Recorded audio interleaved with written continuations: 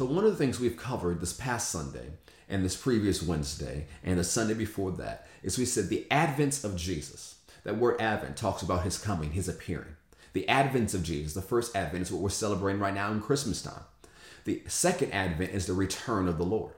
So the advent of Jesus, the glorious bookends of this age that we live in, are filled with hope.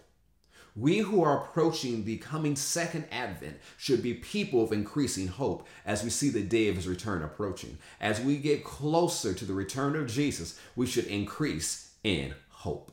We are not the hopeless, we are the hopeful. Go ahead, put that in the chat. Say, we are not the hopeless, we are the hopeful. Come on, say that out loud. And if you're watching somewhere, you can put it in the chat. Put it in the chat. Say, we are not the hopeless, we are the hopeful. One more time, say it, believe it on the center of your being. Say, we are not the hopeless, we are the hopeful. We are called to be people of hope.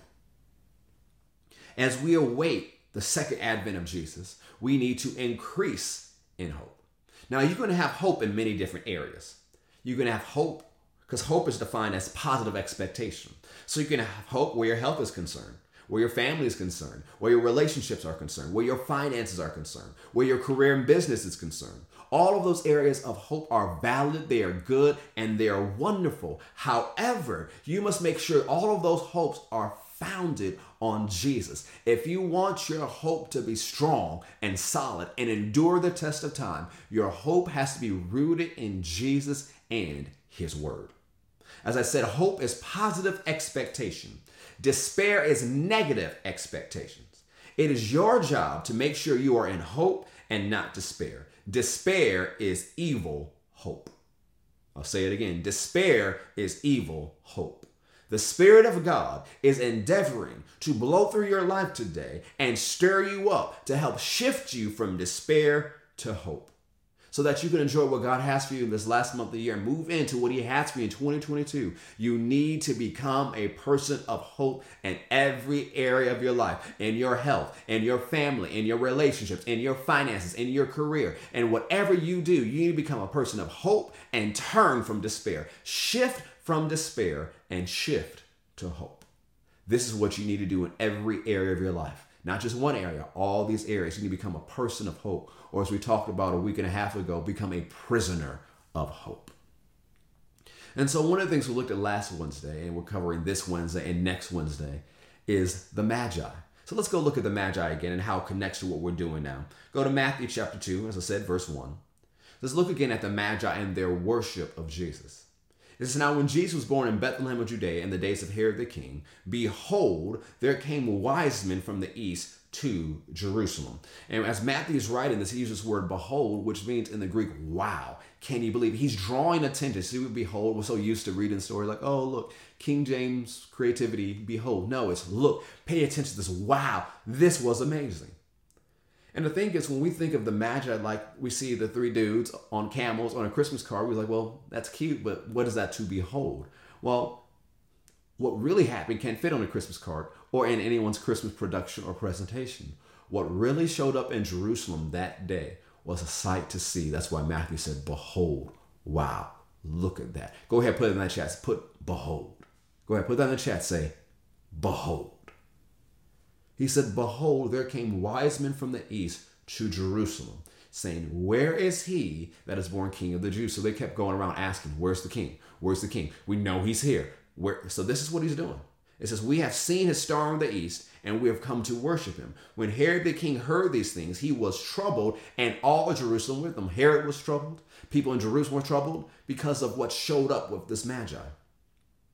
And when he had gathered all the chief priests and scribes of the people together, he demanded of them where Christ should be born. And they said unto him, in Bethlehem of Judea, for thus it is written by the prophet, and thou, Bethlehem, in the land of Judah, are not least among the princes of Judah, for out of thee shall come a governor that shall rule my people Israel. Then Herod, when he had privately called the wise men, inquired of them diligently what time the star appeared. And he sent them to Bethlehem and said, go and search diligently for the young child. And when you have found him, bring me word again, that I may come and worship him also. When they had heard the king, they departed, and lo, the star which they saw in the east went before them, till they came and stood over where the young child was. When they saw the star, they rejoiced with exceeding great joy. And when they were coming to the house, they saw the young child with Mary his mother, and fell down and worshiped him. And when they had opened their treasures, they presented unto him gifts, gold, and frankincense, and myrrh. Now, when we think of wise men, people say, well, three wise men. The Bible doesn't say there's three wise men. It says there's multiple. We see there are three gifts. So when there's multiple wise men, we know there's at least two, but there can be several wise men. The Bible doesn't say how many. It just talks about three of the particular gifts they brought.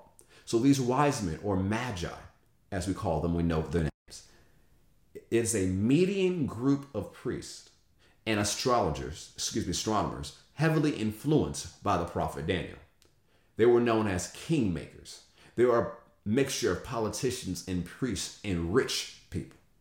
They were very rich and usually traveled with armed guards. So when they showed up in Jerusalem, it wasn't just three dudes on a camel. Three dudes on a camel asking questions is not going to alarm a good portion of the city, nor the king. But three dudes who are carrying large treasures, servants attending their treasures, and an army to protect their treasures is going to cause a city to be moved because of what shows up with the wise men. So these were students, these Magi were students of the word that they had been taught by Daniel. They held on to the word and watched for God's sign and confirmation. Then they traveled a great distance to seek Jesus, to worship him. Now here's something we said on Sunday. We'll combine the two. We said one of the things I've been, last week I was praying and, I was out running. I'm just listening. Usually I take my time to pray after I run as I do my cool down. But this time I'm just running, listening to music as I run. God began to talk to me about different things. He said, at this time of the year, many people's mind are on gifts. And he said, that's fine. But what would shock most people is that my mind is also on gifts. And he says, it's not the gifts you buy at a store, you order online, but it's those gifts that I put on the inside of people, the giftings I put on the inside of people that they have allowed to grow dormant. And he was sharing with me how he wants to stir up those gifts again. So go with me to Romans chapter 11, verse 29. Was our text scripture from Sunday as we combine these two messages. Romans chapter 11, verse 29. It says, for the gifts and calling of God are without repentance. Another translation said they are irrevocable. Another translation said they will not be withdrawn. Another translation yet still says God won't take them back. The gifts and calling of God are without repentance, will not be withdrawn. They're irrevocable. God will not take them back. As we shared extensively on Sunday, I encourage you to listen to our message. God did not take back his gift because you messed up. He did not take back his gift because it's been too long. The gift that God has placed in you is still there, and he is stirring it up again. The calling that God has called you to, the holy invitation that he's extended to you is still available for you to answer. Go with me to Luke 19, a tad bit of review as we're going to where we're going tonight. Luke chapter 19. Luke 19. Start with verse 11. And as they heard these things, he added and spake a parable because he was near Jerusalem and because they thought the kingdom of God should immediately appear. He said, therefore, a certain nobleman went into a far country to receive for himself a kingdom and to return. And he called his 10 servants and delivered them 10 pounds and said unto them, occupy till I come. Another translation says, do business till I come. So what does Jesus expect us to do between the first advent and the second advent? From the time of his birth, his ministry, his life, his death, his resurrection, his ascension to when he returns again. What does he expect us to do? Occupy. What does he expect us to do? Do business. So that means we need to use the gifts he's given us. In this example, it's talking about he gave these minas to these 10 servants. This is a small amount of money. When he uses a twin parable, Matthew 25, he uses the word talent, which is a large amount of money. And so whether you consider the gift God has given you small or you consider it huge, the gift God has given you needs to be put to work while you wait for Jesus to return. That doesn't mean you go hide out in a prayer closet and never do anything. No. Yes, be a person of prayer, but go out there and do what God has called you to do. Fulfill your calling. Use the gift God has given you. Go with me to 1 Timothy 4, verse 14. Similar advice Paul gave Timothy. 1 Timothy 4, verse 14 says, neglect not the gift that is in you, which was given you by prophecy with the laying on the hands of the presbytery. Meditate upon these things. Give yourself wholly to them, that your profiting may appear to all. The word neglect means to make light of. It means to be careless of. It means to be negligent of. Have you been negligent concerning the gift God has put on the inside of you? Have you made light concerning the gift God has put inside of you? Have you been careless with the gift God has put inside of you? He's telling Timothy, don't do that. But then he says, meditate on these things. Meditate on what? Verse 14, and everything else that he's been sharing with this young man of God who would become the pastor of the largest church of the ancient world. He wouldn't have got that if he didn't follow Paul's advice. The word meditate here means to attend carefully. So pay attention to it. Don't neglect the gift. Pay attention to it. It means to practice.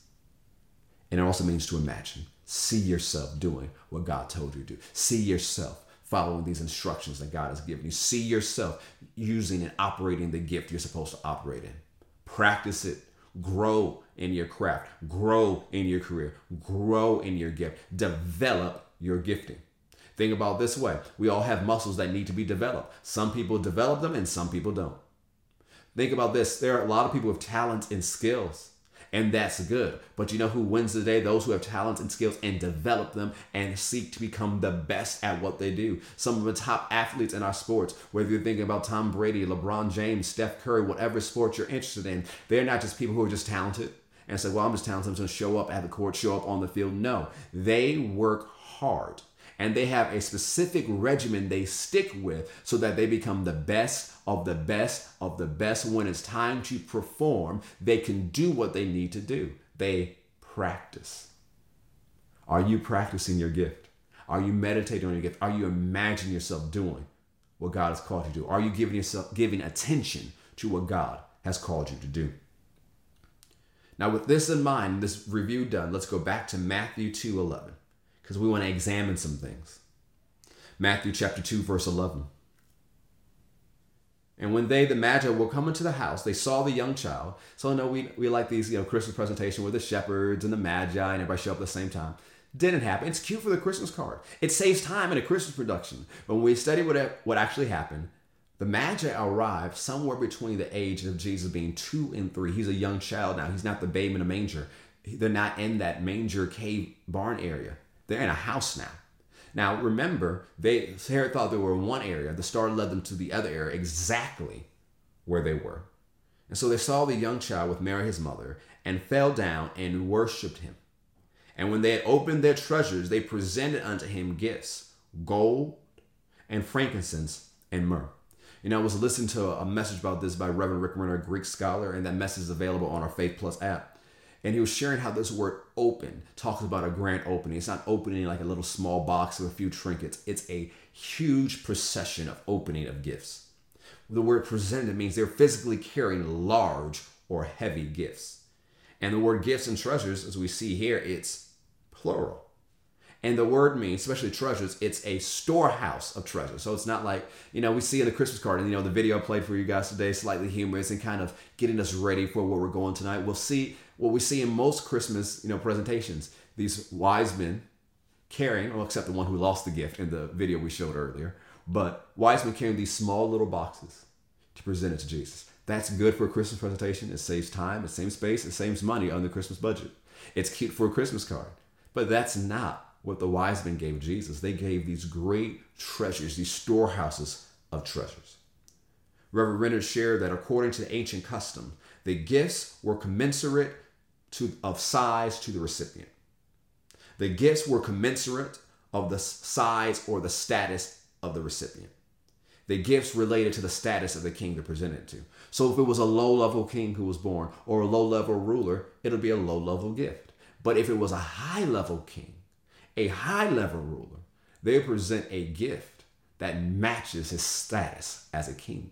And so the gifts, according to the ancient custom of the Middle East, the gifts were commensurate of size to the status of the recipient.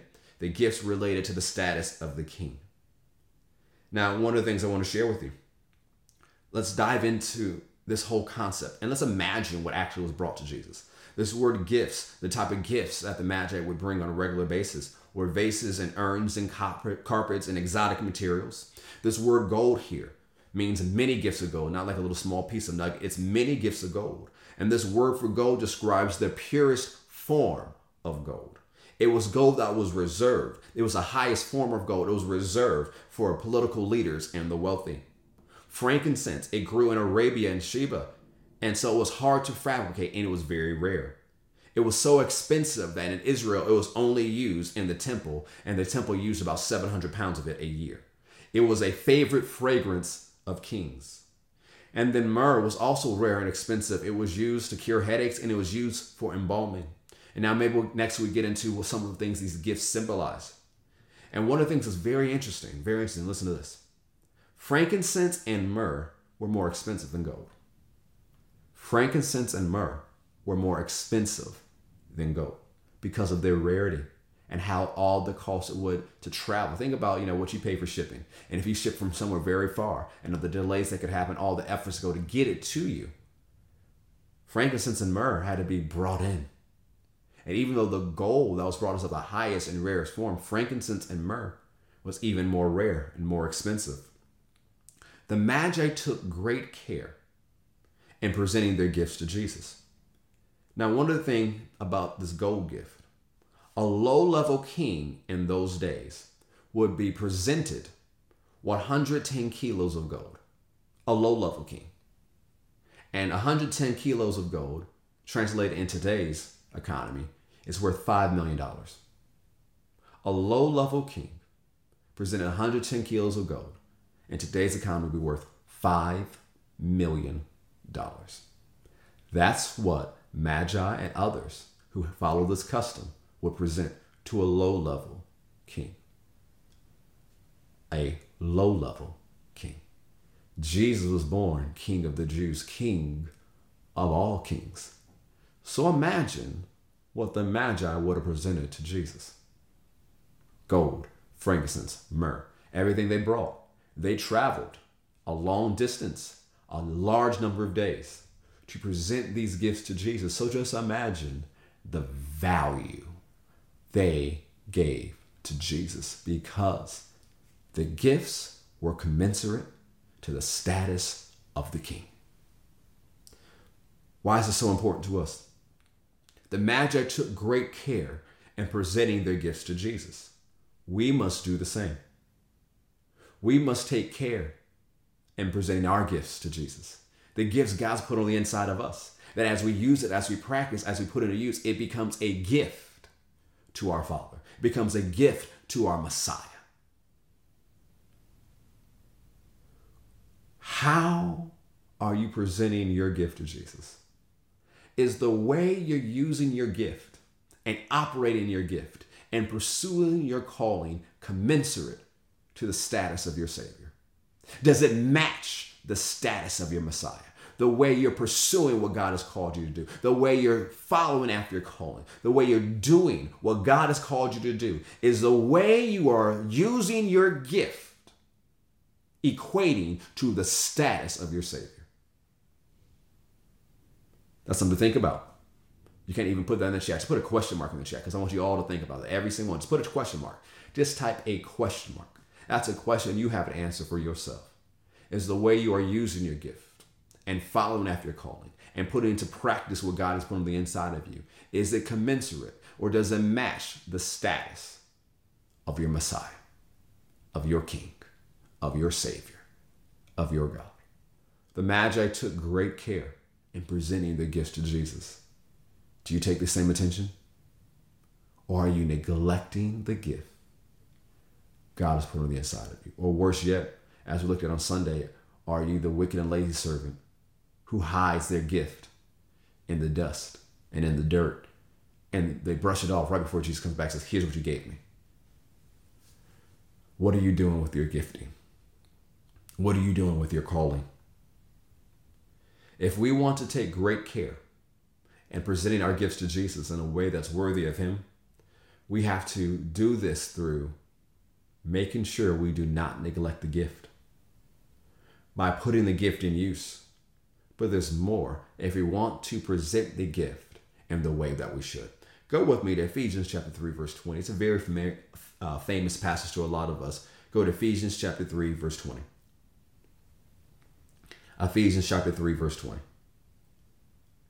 says, now unto him that is able to do exceeding abundantly above all that we ask or think, according to the power that works in us. Unto him be glory in the church by Christ Jesus throughout all ages, world without end. Amen. We stop there and we get excited and we shout about that. It is wonderful.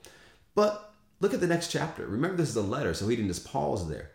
Chapter 4, verse 1. I therefore. Well, when you see therefore, you go back a few verses, see what is therefore. The reason he's writing this is because of things he covered in chapter 3, especially what he covered in verse 20 and 21. So he says, I therefore, the prisoner of the Lord, beseech you to walk or to live worthy of the calling which you were called, with all lowliness and gentleness, with long suffering, bearing with one another in love, endeavoring to keep the unity of the Spirit and the bond of peace. The New Living Translation says in verse 1, therefore I, a prisoner for serving the Lord, beg you to lead a life worthy of your calling, for you have been called by God. Wow. Another way we present our gifts well to Jesus is to live a life worthy of the calling. As I emphasize and share it again and again and again on Sunday, the gifts and the calling of God are without repentance. They're irrevocable. They will not be withdrawn. He doesn't take it back. But you can live a life that doesn't match the status of the gift you've been given. You can live a life that doesn't match the status of the call that's been extended you. You can live a life unworthy of the call, unworthy of the gift. God's not going to take the gift back. The gift is still there. God's not going to cancel the call. The call is still there. God is not canceling you. The gift is still there. The call is still there. But it's on you to rise up and live worthy of the call. Go ahead, put that in the chat and say it out loud. Say, live worthy of the call. Come on, say live worthy of the call. Put that in the chat. Say it out loud. Say live worthy of the call. That is one of your responsibilities. If you want to present the gift well, if you want to take great care, or if you want to be a person who's just like, here you go, Jesus, drop it off. Live however you want. It's showing your respect and love for Jesus. Jesus said, those who love me, do what I say. But if you really value Jesus, and you want to present your gift to him with as much care and attention as the Magi presented the gifts to Jesus, then you live worthy of the calling that you've been extended. You live worthy of the gift that God has placed on the inside of you. See, Paul even told us to pray this way. Go to Colossians chapter 1, because this is the way he prayed. We must live worthy of the calling that's been extended to us. This wonderful calling from our gracious, merciful God. Colossians chapter 1, this is the prayer I pray for you every day. I encourage you to pray for yourself every day and pray for me every day. Pray for those you know. Colossians chapter 1, starting with verse 9. For this cause we also, since the day we heard it, do not cease to pray for you and to desire that you might be filled with the knowledge of his will and all wisdom and spiritual understanding, that you might walk worthy of the Lord unto all pleasing. What does that connect to? Being fruitful in every good work, and increasing in the knowledge of God, strengthened with all might, according to his glorious power, unto all patience and long suffering with joyfulness, giving thanks unto the Father, which has made us meet or able to be partakers of the inheritance of the saints in the light. You need to live worthy. So what's the way you start with living worthy? Prayer. Father, help me live worthy of your calling today. Help me live worthy concerning what you called me to do, what you invited me to do. You frame your mindset when you're handling the assignments God's given you, that even if it's tough, even if it's challenging, even if it's taxing on you, you think about it this way: Jesus is worth it. See, the Magi, get this, the Magi thought Jesus was worth traveling all of these miles, traveling all of these miles to bring these gifts, these wonderful, large gifts, expensive gifts, and open them grandly before Jesus and present it to him as a matter of worship. They thought Jesus was worth the journey. Jesus was worth the effort. Jesus was worth all of those things. Is Jesus worth you getting out of bed and living holy? Is Jesus worth you getting out of bed and praying? Is Jesus worth you getting out of bed and reading your Bible? Is Jesus worth you getting out of bed and doing what God has called you to do? Is Jesus worth you forgiving everybody of everything? Is Jesus worth you walking in love? Is Jesus worth you walking by faith? Is Jesus worth you doing what you know to do? Is Jesus worth you working your land, expecting the rain of God? Is Jesus worth you engaging every giant and fighting the good fight of faith and expecting to receive victory from God? Is Jesus worth the effort you have to put in to this Christian life? Because a lot of times in this Christian life, we think we want God to do everything. But in the age of grace, you still got to work. In the age of grace, you still have a holy responsibility. In the age of grace, he still called you to live holy. There's still a part for you to play. And yes, there's times it's tiring. Yes, there's times you don't want to do it. Yes, at times like it seems it's too much. But on those days, you need to think about it this way. Jesus is worth it. Go ahead and put it in the chat and say it out loud. Say, Jesus is worth it because of who he is, his status, what he is to us, and what he's done for us. Our King, our Messiah, our God came down, wrapped in human flesh, lived among us, Emmanuel, God with us, showed us the way to live, gave us his example, taught and preached and healed among us, and then suffered for us, was crucified for us, descended into hell for us. But on the third day, God raised him up from the dead. 40 days later, he ascended, and 10 days after that, he sent the Holy Ghost. So we would not be without a comforter. So we would not be comfortless. So we would not be orphans. He gave us everything we needed. And when God gave us Jesus, he gave us everything, Romans says. And if that's true, and it is, that means Jesus is worth us doing everything he's called us to do.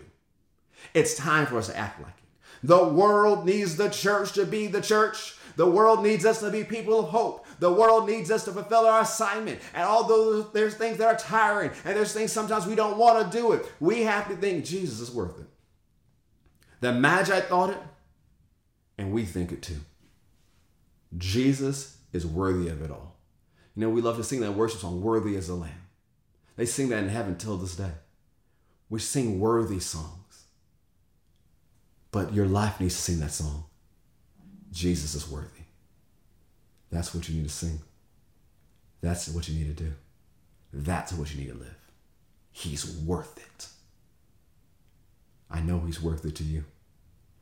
So let's make sure we upgrade our living, update our living, to match the call and the gift God has given to us and extended to us. As we begin to close, I'll pick up more of this next week and some on Sunday. Go with me to Hebrews chapter 12. Hebrews chapter 12, starting with verse 1. See another way to live worthy? Live in a way that matches who Jesus is to run your own race. Run your race, not looking what everybody else has to do, what God expects from everyone else. Run your race. Hebrews 12, verse 1 says, therefore we also, since we are surrounded by so great a cloud of witnesses, let us lay aside every weight and the sin which so easily snares us or besets us, it says in the King James. And so notice the sin, but also things that beset. When you run your race and you're living worthy, there are some things you're going to set aside, not just sin, but things you know that it's not the time for it yet, or it's going to hinder you doing what God has called you to do. But because you say, you know that Jesus is worthy, you set it aside without stress, without fear, because you know, I need to put this aside so I can do what God has called me to do. And then it's let us run with endurance the race that is set before us. How?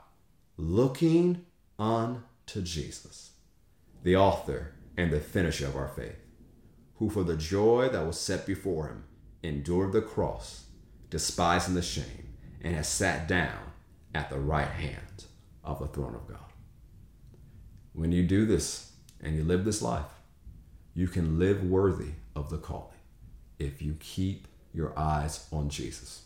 Don't put your eyes on your imperfections. Don't put your eyes on your bad habits. Don't put your eyes on all the bad things you've done. Don't put your eyes on your past. Don't put the eyes on everyone doing stuff around you. Put your eyes on Jesus. Keep your focus on him. You'll be able to run your race with endurance. You'll be able to finish your race and say like Paul, I've kept the faith.